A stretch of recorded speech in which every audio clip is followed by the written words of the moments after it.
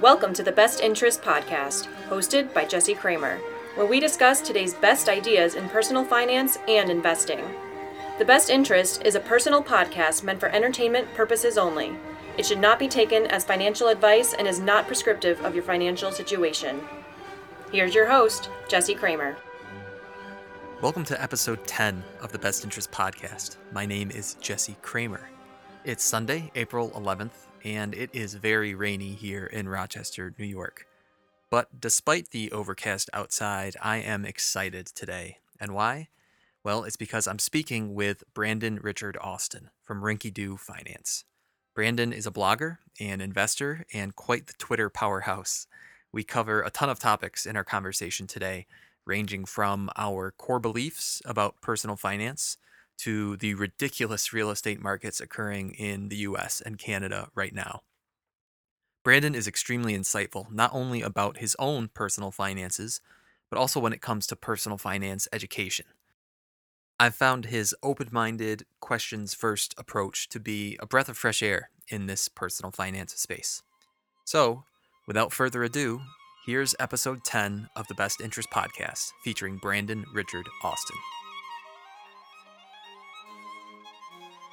All right, I'm here with Brandon Richard Austin, otherwise known as Rinkydoo Finance. Brandon, how are you? Hey, Jesse, I'm doing really well. How about you? Awesome. Yeah, things are great. Things are good. It's a rainy Sunday afternoon as opposed to a rainy Sunday morning when we first tried recording, but due to a local power outage here in Rochester, our recording was thwarted. So here we are for round two. I think we're going to do better this time. Yeah, my energy's up a bit more Nice. this afternoon too. So Same here, actually. Very good. Well, Brandon, I was hoping we could start because I think some of the listeners probably haven't heard of Rinkydoo Finance or aren't familiar with your work. So why don't you just tell us a little bit about who you are and your projects and kind of how personal finance and investing ties into that? cool. Yeah, for sure. So I'm born and raised in Toronto.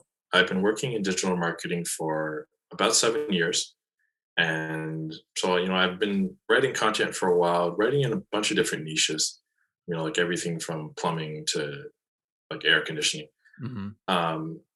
And when I got into personal finance about 3 years ago, it's sort of, and I actually got into it through a book called "I Will Teach You to Be Rich" by Sethi, and it introduced the world of finance to me in a way that was, very different from what I was used to hearing.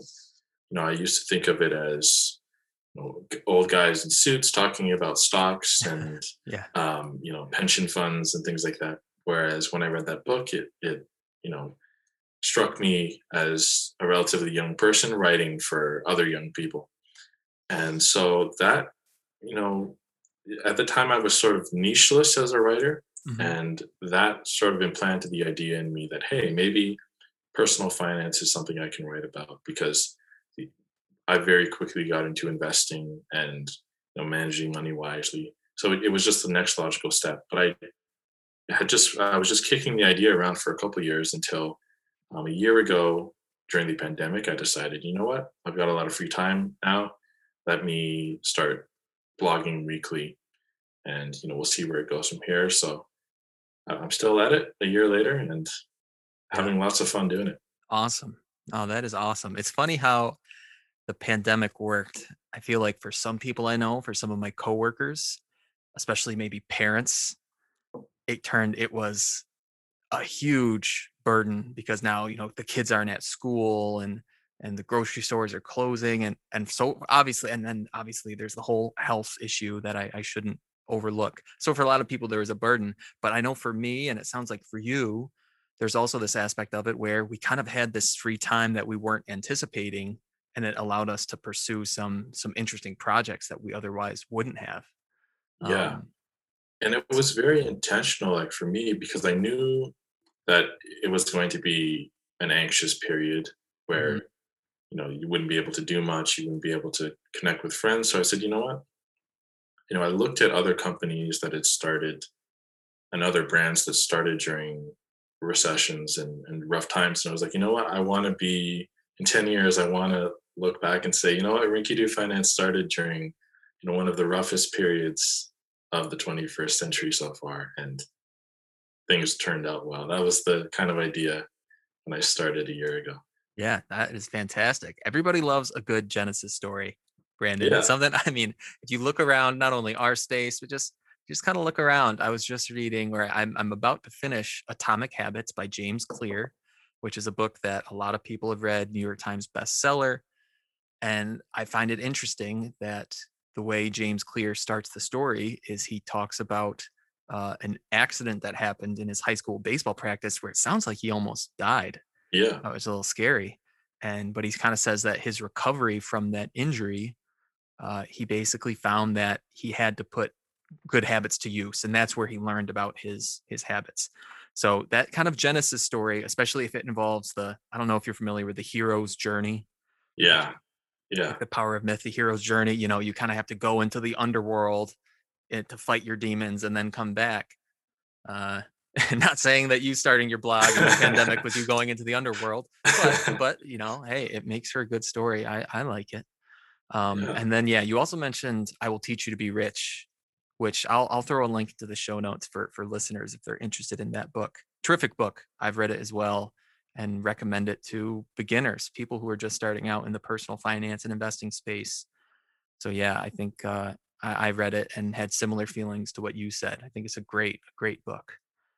So I was checking out Rinkydoo Finance, Brandon, and I loved your 5 core beliefs that you talk about on your blog. So I don't want to, well, I do want to put you on the spot, but if they aren't in front of you, I have them written down. But I was just wondering, could you talk a little bit about those 5 core beliefs? yeah, for sure. I've got them up now. Okay. So the whole genesis of these beliefs was that, and why I put them on the site was that I know personal finance is intimidating for a lot of people, and I also started out with the intention of reaching an audience that you know sees money and capitalism as dirty, Hmm. and so I wanted these values to sort of reflect a different side of it, where like a more human side that is compassionate and that anybody can get into. So I'll list them off. The first one is anyone can become good with money, and this originates from when I was a teenager. I was terrible with money. I was spending everything. I was lucky in that I didn't take on too much debt or any debt at all, any significant debt at all, really. But I like money slipped through my hands like grains of sand. Um, and you know, by the time I got into my early 20s, it was like the exact opposite. And it was because I read books like I Will Teach You to Be Rich and, just started devouring lots of content, which, it wasn't a particularly difficult process. I just needed the right information. And now I'm like better than the average person Right. at it, which is a stunning transformation. If you knew me, like 10 years ago, Uh-huh. you would have never guessed that. So that's the first value there. Second is that money doesn't have to be a dirty subject. Yes. Um, and so, I, when I, like a few years ago, I started a Twitter account that was sort of like political commentary. Hmm. And I came into contact with a lot of people who are, like the democratic socialist type people. And to them, anything to do with markets and investing is, the devil's work. A little, yeah, Uh, too capitalistic. Exactly. And Hmm. I want with my blog to challenge that.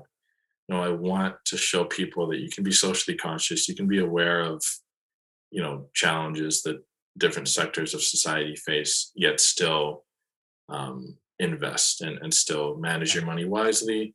Hmm. And, so that's the second point there. Of Yep. money doesn't have to be a dirty subject. The third point is getting rich isn't the goal of investing, which, so many people that get into investing strictly because they hear stories like GameStop Right. and, AMC. They see, people just getting rich overnight. So they think Right. everything's like that. Whereas, history's shown that it rarely works like that. The people who invest for the long haul are the ones who win. Yep. And so, I also wanted to make that part of my brand because I want people to feel comfortable when they read my articles, knowing that I'm not going to be recommending things that are going to lose them, tons of money overnight. Like I'm not going to be hyping, you know, multi-level marketing schemes or Right. trading algorithms or Right. forex or anything like that. Yeah. Yeah. So that's why that's in there. Excellent. The fourth point is personal finance is about more than just money. And, this goes back to personal experiences for me as well. I noticed that as soon as I took control of my finances, you know, things like bad habits that I had, they Mhm. sort of, I don't want to say solved themselves because it's a bit sensationalist, but it became a lot easier to address, like bad habits. Right. And because once you get control of money, money like intersects with so many different things in life. Money, your sense of security and self identity is tied to money in a lot of cases. How Mhm. much money you make, and so once you get a handle on that and you're confident with it, Mhm. so much of your life will become clearer, and you'll be able to make confident decisions. Right. Just this huge potential source of anxiety kind of goes away. It Exactly. allows you to refocus on other places where maybe your brain ought to be focusing on other things, and Yeah. you no longer have to worry about this big resource in society that we call money. Completely Yeah, agree. because think about, like, you wake up every day, and to a large degree, what you do revolves around money. Mhm. People go to work, they have conflicts at work. Sometimes they're, maybe afraid to speak their mind because they might lose their job, and losing their job equates to being homeless. Right. And so, if you can solve that problem with money, so much of your life will become easier. Right. You won't be living in fear necessarily all the time. Completely agree. Yep. Yeah. And then the fifth and final value is that it's never too late or too early to start caring about your finances. On the too early side, a lot of people think your 20s are when you're supposed to be broke, and you can make poor decisions, and it's kind of okay. Whereas yes, you can recover from mistakes you make in your 20s because you have a lot of Mhm. time. But at the same time, if you can get things right in your 20s, or even earlier, if you're fortunate, life will be so much easier because it all comes back to compound interest. If you get Right. the ball rolling in your 20s, or early in life, it's just going to be monstrous by the time you're in your 50s and 60s. Whereas if you wait until your 40s, you're still going to do pretty well. Like, if you start in your 40s, I should say, you're still going to do pretty well. Um, because it's never too late to start. You'll always, even if all you end up doing from the time you're 40 to 65 is you save $40,000. Yes, that's not going to buy you the nicest retirement in the world, but it's still $40,000 you wouldn't have had. Wouldn't have had. Sure. Yeah, Sure. exactly. Yeah. So those are my Yeah. five values there. Yeah. I mean, those are awesome values, and I feel like I could go digress about each individual value. Yeah. On the last one, the never too late or never too early, I think of the famous. I assume it's a quote attributed to someone like Confucius. I feel like it's a quote as old as time, that the best time to plant a tree was 20 years ago, but the next best time is right now. So that's your 40-year-old who maybe wishes they had started at 20. Well, the next best time is right now when you're 40. And like you said, it's not too late. Exactly. Um, so, I mean, that's a phenomenal one. I also think number two especially stuck out to me. Money doesn't have to be a dirty subject. And at least I feel like in the US, or at least in the social circles that I've been in most of my life, I feel like tier one is kind of politics and religion, as far as dirty subjects, as far as things that you don't really bring up at the party because it's going to cause potentially some bad feelings. And then right below that is money. And Yes. understandably, because, as soon as one person starts saying, yeah, I bought a new Mercedes, taking the kids to the Caribbean for 3 weeks this summer, yeah, people do start to feel bad. And so I'm not necessarily an advocate for bragging, but I do think that there are a ton of healthy conversations we could and should be having about money that unfortunately we tend to avoid because we've kind of been raised that it's a bit of a taboo subject. So I like how you kind of say, no, it doesn't have to be a dirty subject. Exactly. Yeah. Now, we already kind of touched on that you're based in Toronto, Brandon, and that made me think of two interesting, useful questions. So I'll start with the first one. So this is based on my understanding of social media, and we do most of our interacting actually over Twitter. I would guess that you get a much bigger dose of American opinions than I get doses of Canadian opinions. Most of my Canadian opinions come from you. So Yeah. considering that about 95% of the listeners to this episode are American, or at least so far based on the stats that I see, what are some things that you notice about American money culture that you think maybe either that we take for granted, or some things that maybe Americans assume incorrectly about the rest of the world? I just thought maybe you'd have an interesting take on that. Yeah. I think that pretty much sums up the relationship between Canada and the US. Like, we think about you guys all the time. And I feel like you guys just almost never think about Canada. Um, yeah, so one thing, America is a huge country in terms of population Hmm. and the market size. Like, it's the biggest domestic market in the world. So there's tons of money around. There's tons of property.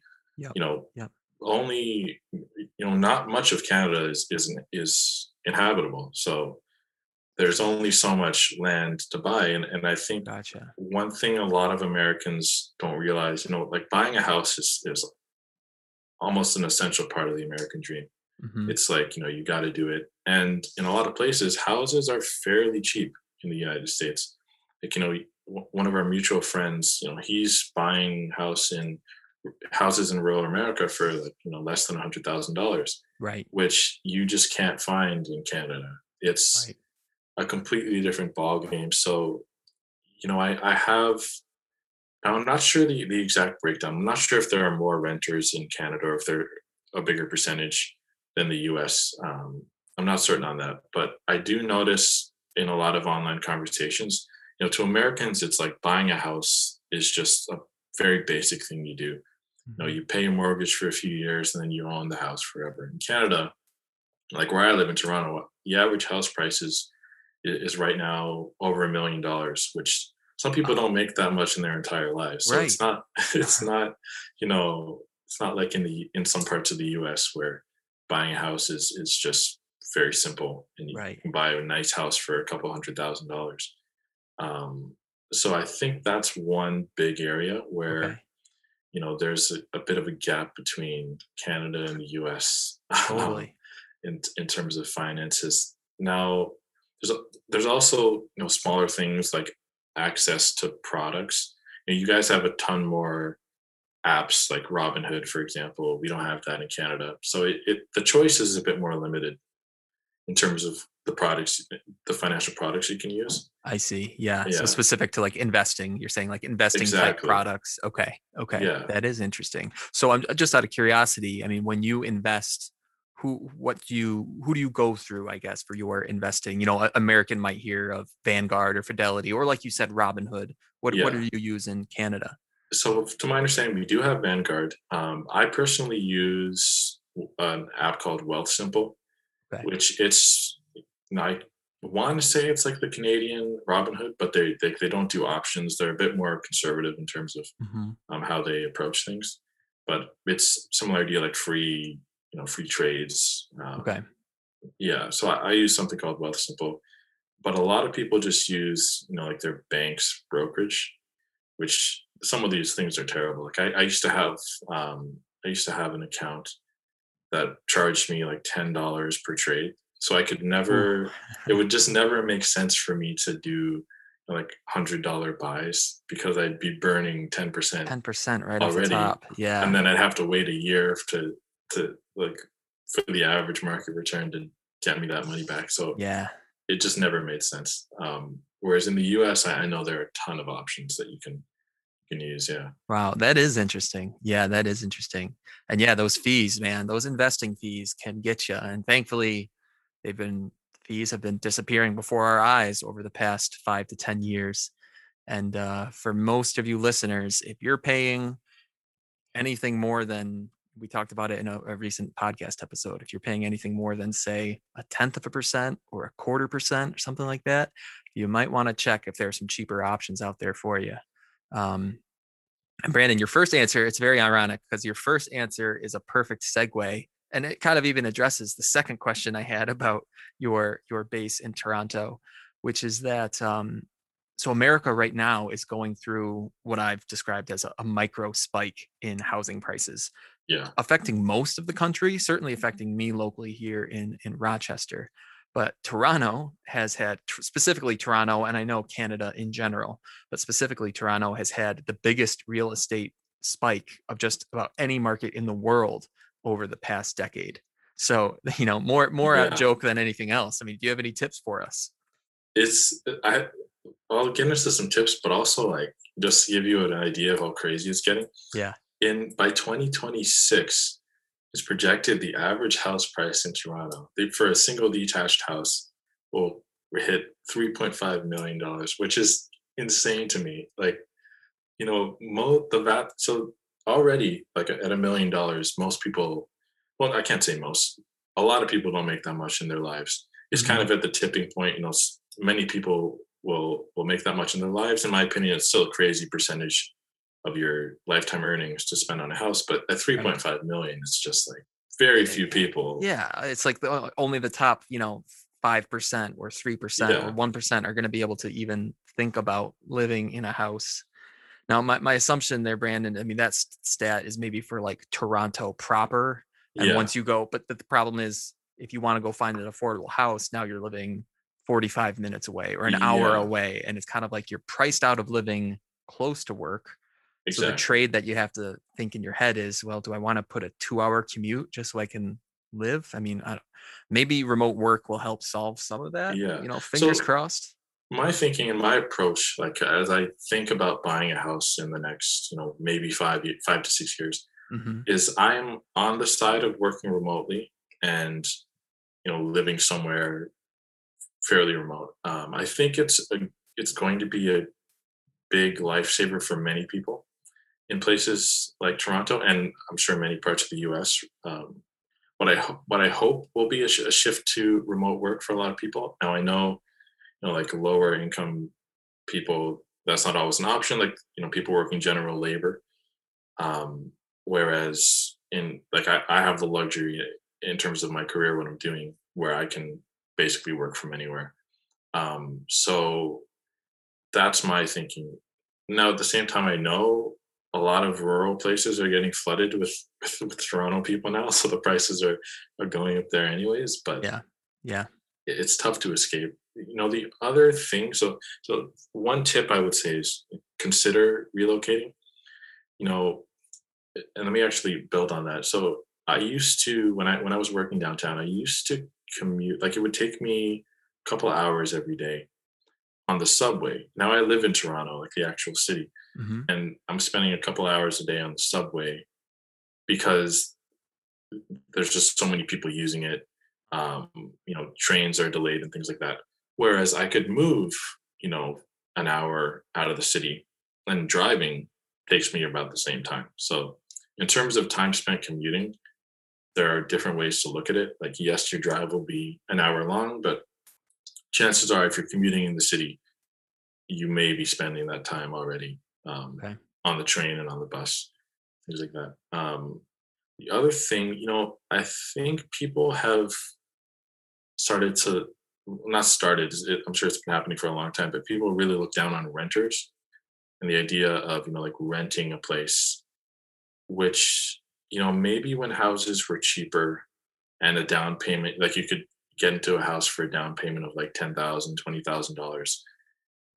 Buying a house, like the case for buying a house was a lot stronger. Gotcha. Now that you're talking about, like $50,000, $100,000 down payments on houses, it's like, you're putting money that could be in your retirement account into a house that may or may not deliver a very strong return. And I know people will also jump on that because they say, well, like you can never go wrong buying a house. You'll always make tons of money, which in my opinion, and feel free to push back, is just not always the case. People don't think about insurance, maintenance, property taxes, all of these things. Making money on a house is not guaranteed. Absolutely. I, So yeah, completely yeah, agree with you there. I mean, there's so many arguments to be made against it. So first off, if you want to go the anecdotal route, you could just point to the 2008 housing crisis and the bubble that led up to that, and the number of people who assumed incorrectly that you can't go wrong owning houses, and more or less had their personal finances torn asunder by the bursting housing bubble. So there's that yeah, part of it. But then even if you go before that, back to say like the 80s or the 90s, and you look at the 30-year return on real estate, once you start accounting for, just like you said, the maintenance of the house, insurance, taxes, inflation, and you actually look at the real return, even if your house, say, doubles in value over 30 years, we can just kind of use the rule of 72 to figure out, oh, 30 years, that means that our average return was something like 2.5% per year, which isn't great compared to what you might be able to get in the stock market or through other investments. And then the last thing that I would add on to that is, okay, so your house doubled in price and now you're thinking about selling it after living in it for 30 years. You still have to have a place to live, right, right? So your house isn't like this nice asset that you can just buy and sell on a dime, or maybe that's the wrong way of describing it. It's not an asset that you can sell without there being some other consequences involved. exactly. So these Toronto people buying $2 million houses, yeah, okay, maybe it's going to be worth 3 million in 15 years. That's great. So now you sell your $3 million house, and maybe the plan is you move out to northern Ontario in the pine trees, and you live your retirement out there. That is nice, but you're probably not going to be sticking around Toronto because you're going to have to Yeah. buy real estate that's equally as expensive. And I'd be curious, how many people actually, how many people buy a house thinking, yeah, I'll sell it in 10 years and move somewhere remote. I'd be curious how many people actually go through with that. Right. Your house is like one of your most, it's a key part of your lifestyle. And Hmm. so, to grow accustomed to a certain lifestyle and then move and make a radical change, it's not easy. And I think, people expect it to be easier than it will be. Right. Yeah, that's a good point. I mean, once you put down roots and build a community, I mean, I'm just thinking about myself. Like, could I see myself moving? Maybe. But home, there's a certain value to having a place that you call home, whether it's the house itself or whether it's just the community that you live in. And yeah, I agree with you. It can be tough to leave home for Yeah. sure. So I think renting is an underrated alternative. There Mhm. are people who, like, I read a great article on CNBC. In some markets, if you rent and put everything you would have spent, like all the maintenance and the home insurance and the down payment, if you put that in the stock market, you'd do better over the long haul than Hmm.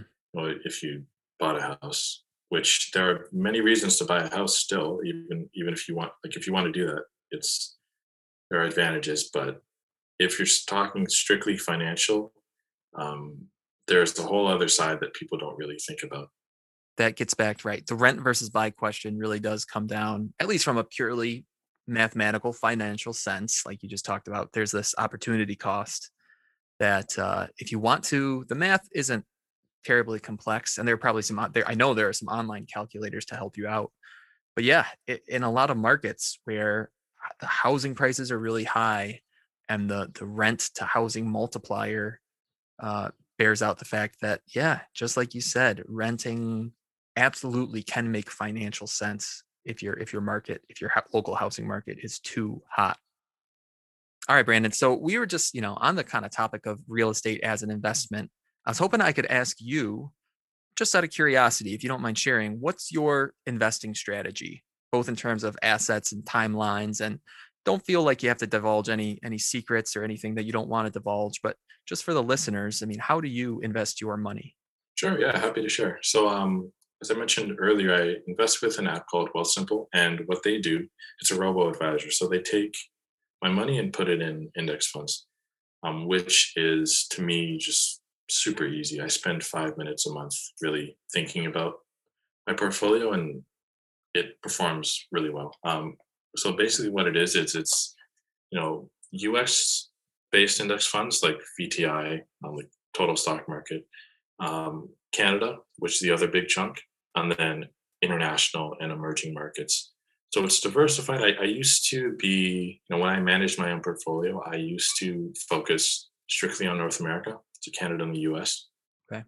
And performance was good, but I found it a bit a bit stressful to manage my own investments. And I was constantly doubting the choices I made, like why VTI and not SPY, which is the other broad US based fund. And so it was just a lot easier for me to switch to a robo advisor. Awesome. Awesome. Yeah, So those four funds, I think it was four funds you listed out. Those are all stock funds though. So at this point in your life, just because you are young, you're yeah. kind of Yeah. thinking, So I do have, and one of our mutuals, David, yeah. is gonna kill me for this. I have so it's 90% stocks and 10% fixed income, which includes some bonds.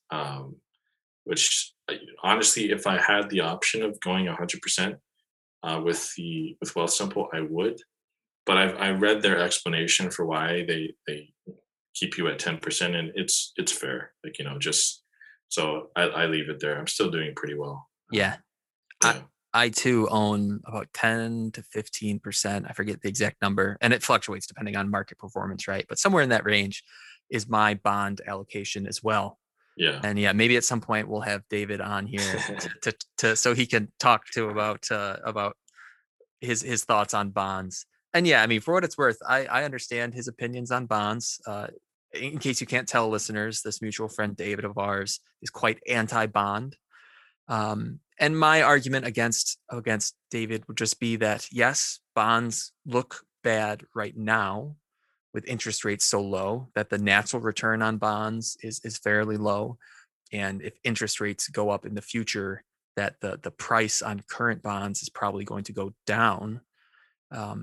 But basically, if you look back in history, there's always been a cyclical relationship between bond performance and stock performance. And stocks go up and down.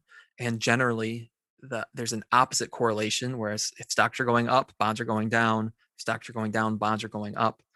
And diversification between the two has generally led to a more stable portfolio that still yields has very good performance. yeah.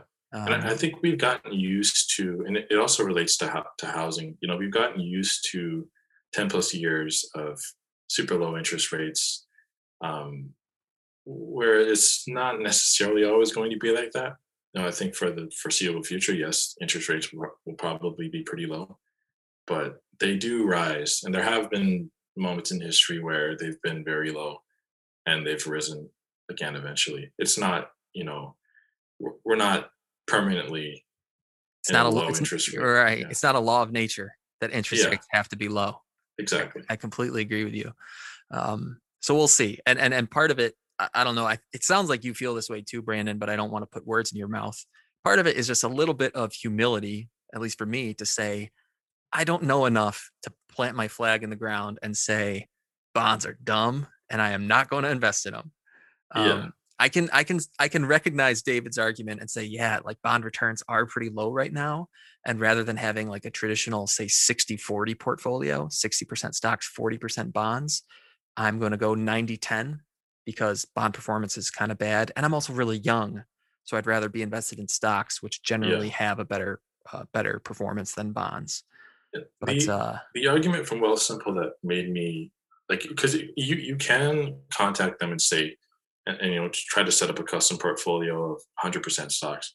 mhm, But what stopped me from doing that was, I just said, you know what, it's also like a stress reliever. If the market falls like 50%, which is what happened about a year ago, mhm. you'll always have that chunk of bonds that's just not really moving. Um, and it's just that, like, even if you just see your portfolio fall a little bit less than it would have otherwise, it's helpful. Yeah. Yeah. Yeah. And it sounds like if I had to guess, Wealth Simple, because it is a robo advisor, does it do some rebalancing for you? Yes, and that was the Okay. big thing actually. And I'm not plugging Wealthsimple in particular, No, by the no, way. by all means, you're fine. There are No. so many different robo advisors to use, but the concept of robo advisors in general, one of the most attractive features to me was the automatic rebalancing because I am a very, I don't want to say OCD because it minimizes people who have OCD, but I am very, very particular. Like, Sure, sure. so when I saw portions of my portfolio going out of whack, it would bother me so much. I would be going around thinking, is it too far out of whack? Should I be selling and trading things back down? And so just knowing that it gets taken care of Yeah, automatically is so helpful for me. that's Um, excellent. you know, and the thing I came back to is that I couldn't see myself, managing my own portfolio and stressing out about things like that for Hmm. 40 years, Right, which is what like you want to be in the market for a long time. right. And so I needed something that was simple and it wouldn't stress me out. Like I can invest like this for 100 years if I had to, because there's no stress. Yeah, that's excellent. I've been known to say that an optimal investing strategy is one that has the best ratio of success to stress, right? Success in the numerator, stress in the denominator. So if you can drive that stress low, then your ratio is going to go really high. And I think personally that's a great way to be. Um, so it sounds excellent. I mean, right. I've certainly looked into robo advisors. I think they're phenomenal.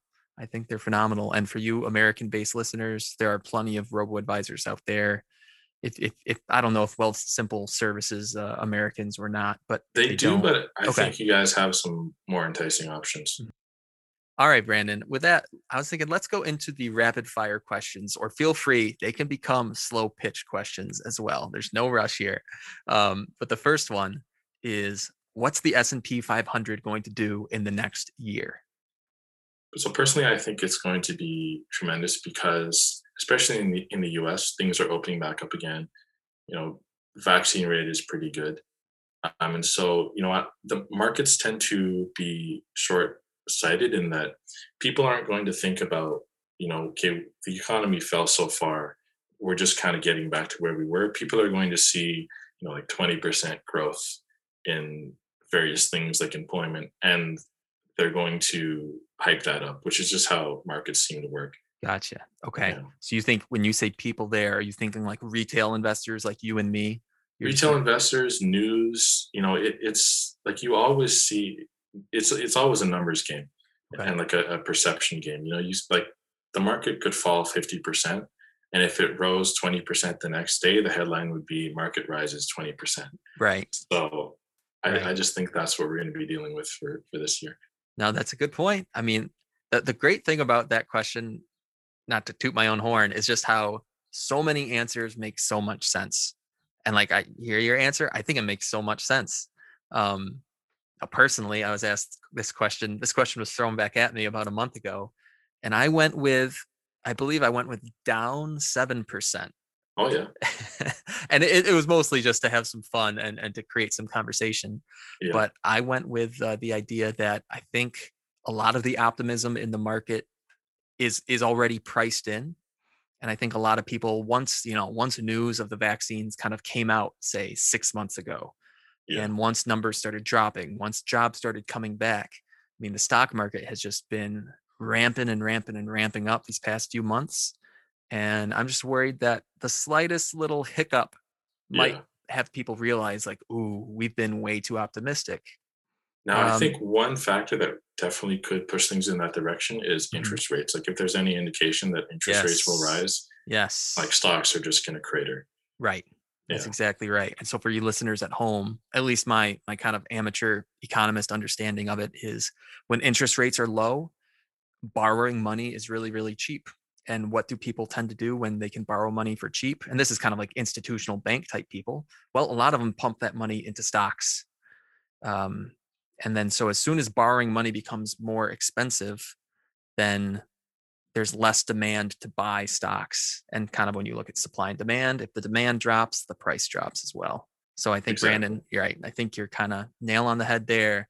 That's why a lot of people look at Jerome Powell, whatever it is, every 3 months to see what the interest rates are going to do or what he says they're going to do. All right, next question. What's the last material object or personal luxury, or feel free to answer however you'd like, that you spent $100 or more on? So I spent $650 on a chair, an office chair. Ooh, And for months, if not a year before, I was using this generic Staples chair, and I've had this experience a couple times. I buy a really cheap chair from Staples, like not exorbitantly cheap, like $150, and it falls apart, and my back is just killing me. ooh, yeah, So I decided, you know what? I looked to see like what's the best chair you can buy. Like if when money's no object, what chair do people get? And it was this particular chair I got, which is the Herman Miller Aeron. I bought it used for $650, and I have zero regrets because my back feels amazing. that is awesome. I think it was Best Interest founder Benjamin Franklin who said an ounce of prevention is worth a pound of cure, which in 2020 terms, I think is a $650 chair is worth $6,000 in future chiropractor appointments. Exactly. I think that was Ben Franklin. Don't quote me on Yeah. that. Well, speaking of vaccines, what is your end of pandemic celebration going to look like? Ooh, that's a good question. Um, because I feel like it's so far away. It's so close yet so far away. It will involve travel for sure. Um, I had been used to for the past few years traveling to the U.S. a couple times a year, Okay. and of course didn't get to do that since 2020. Um, like Washington D.C. is on my list because I'm a huge history buff. So Nice. probably my first trip across the border once COVID is over will be to Washington.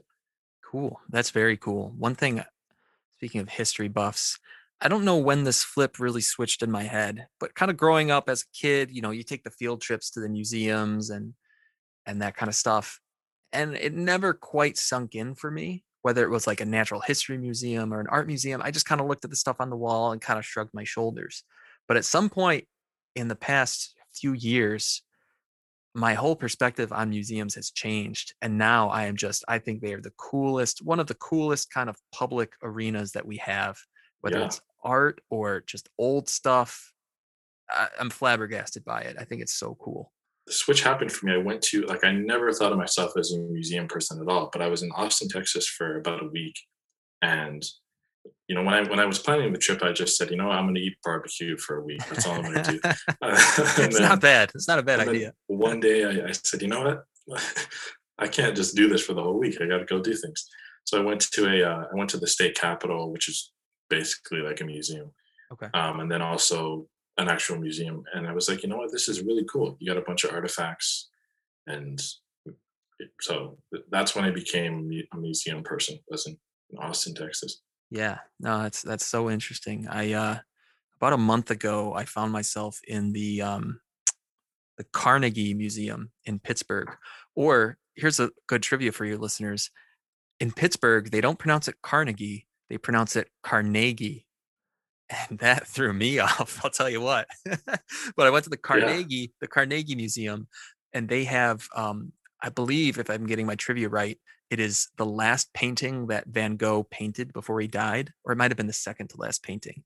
And it was just so interesting, just sitting there. It's like a beautiful kind of French valley landscape painting, and just to think, like, yeah, that guy's paintbrush was on this piece of canvas, whatever, 250 years ago.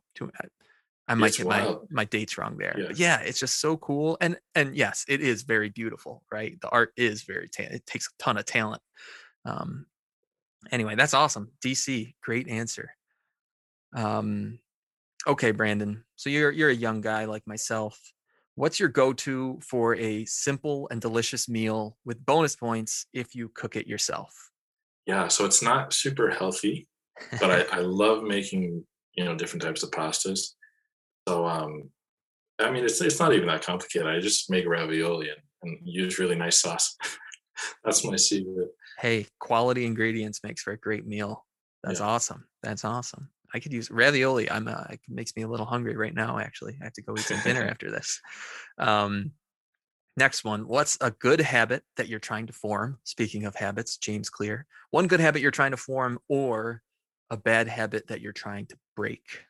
So right now I'm learning web development, and I have a really bad habit of, trying to solve difficult problems at like 10 o'clock at night. And Okay. then I end up, pushing into like 1 o'clock in the morning, getting 6 hours of sleep. So I'm trying to build the habit of pacing myself a bit more and Nice. Nice. timing my day a little bit better. That's not a bad. That's not the worst bad habit I've heard, but I can Yeah, understand. Now, you said web development, so as in like kind of building the back end of a website. exactly. Is that Yeah. right? So I'm one thing. I mean, I really like the look of your website, Brandon. I hope I've said that to you before. If I haven't, um, have you done some like custom work on your own website? Nothing, extraordinary. Like I've Okay. messed with the CSS and things like that. Just kind of tweak things, but it's pretty much an out of the box theme that I bought for a couple $100. Oh, nice. Okay. Yeah. Yeah. I mean, it looks good. And one thing that I have been looking at recently is kind of changing the theme of my blog just to try to bring it up a level into some of the more modern looking websites. And yeah, Rinkydoo Finance is definitely one that I look at and has that kind of modern website feel. So good work there. Thank you.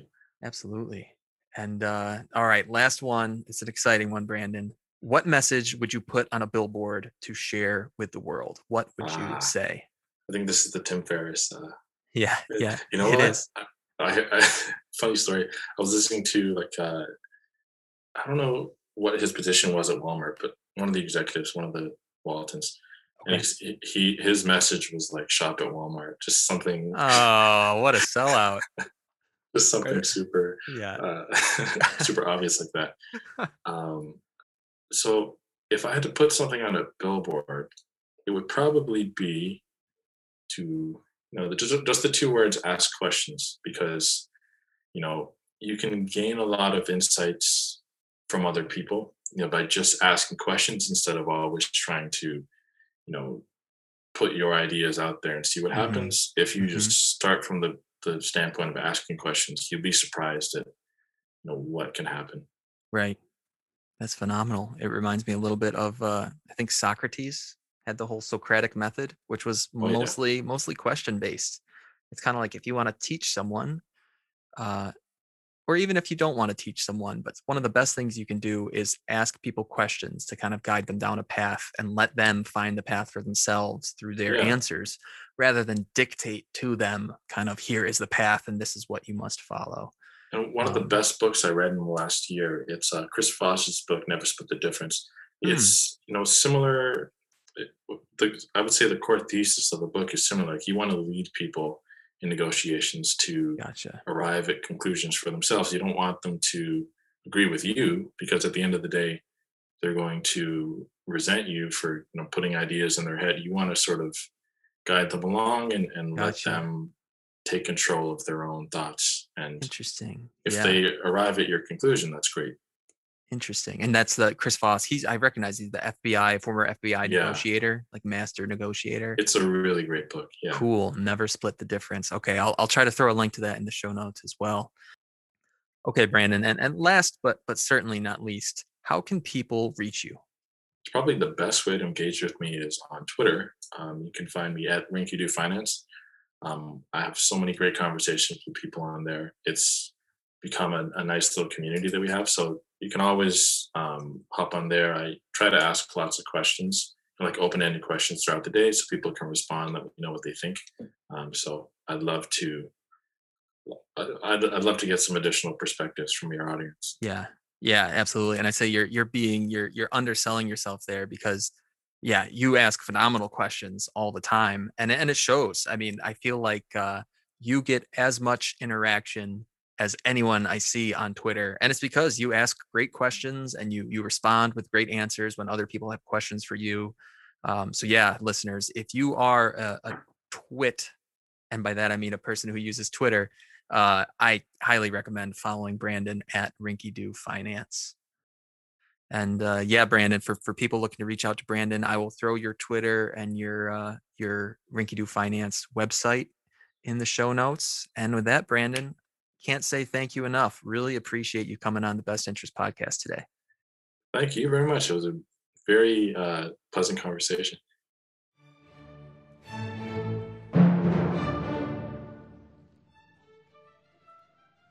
All right, guys, it's Jesse again. First off, another huge thank you to Brandon.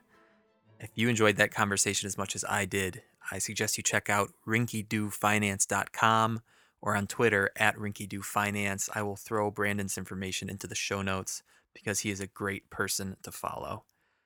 Second, if you enjoyed that conversation, and especially if you're a listener and you've heard the monologues that I give, if you like the interviews better, please let me know. I want to produce the content that you guys want to hear. And if the back and forth interview is something that you enjoy, I really hope you'll let me know. And third, if you enjoy the content, if you like the Best Interest podcast, I hope you'll consider leaving me a rating and review. The reason why is quite simple. It's because it helps me build this small business. It helps me build this project to a point where I can produce content like this all the time for you. And that is my goal. And I hope you know you can always reach out to me with any questions you have. My email is jesse@bestinterest.blog.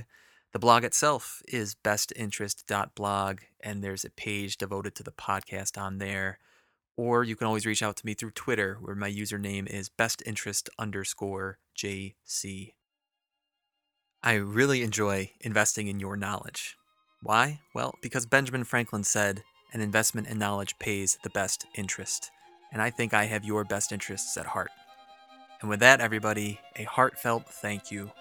Thank you for listening to this episode number 10 of the Best Interest Podcast.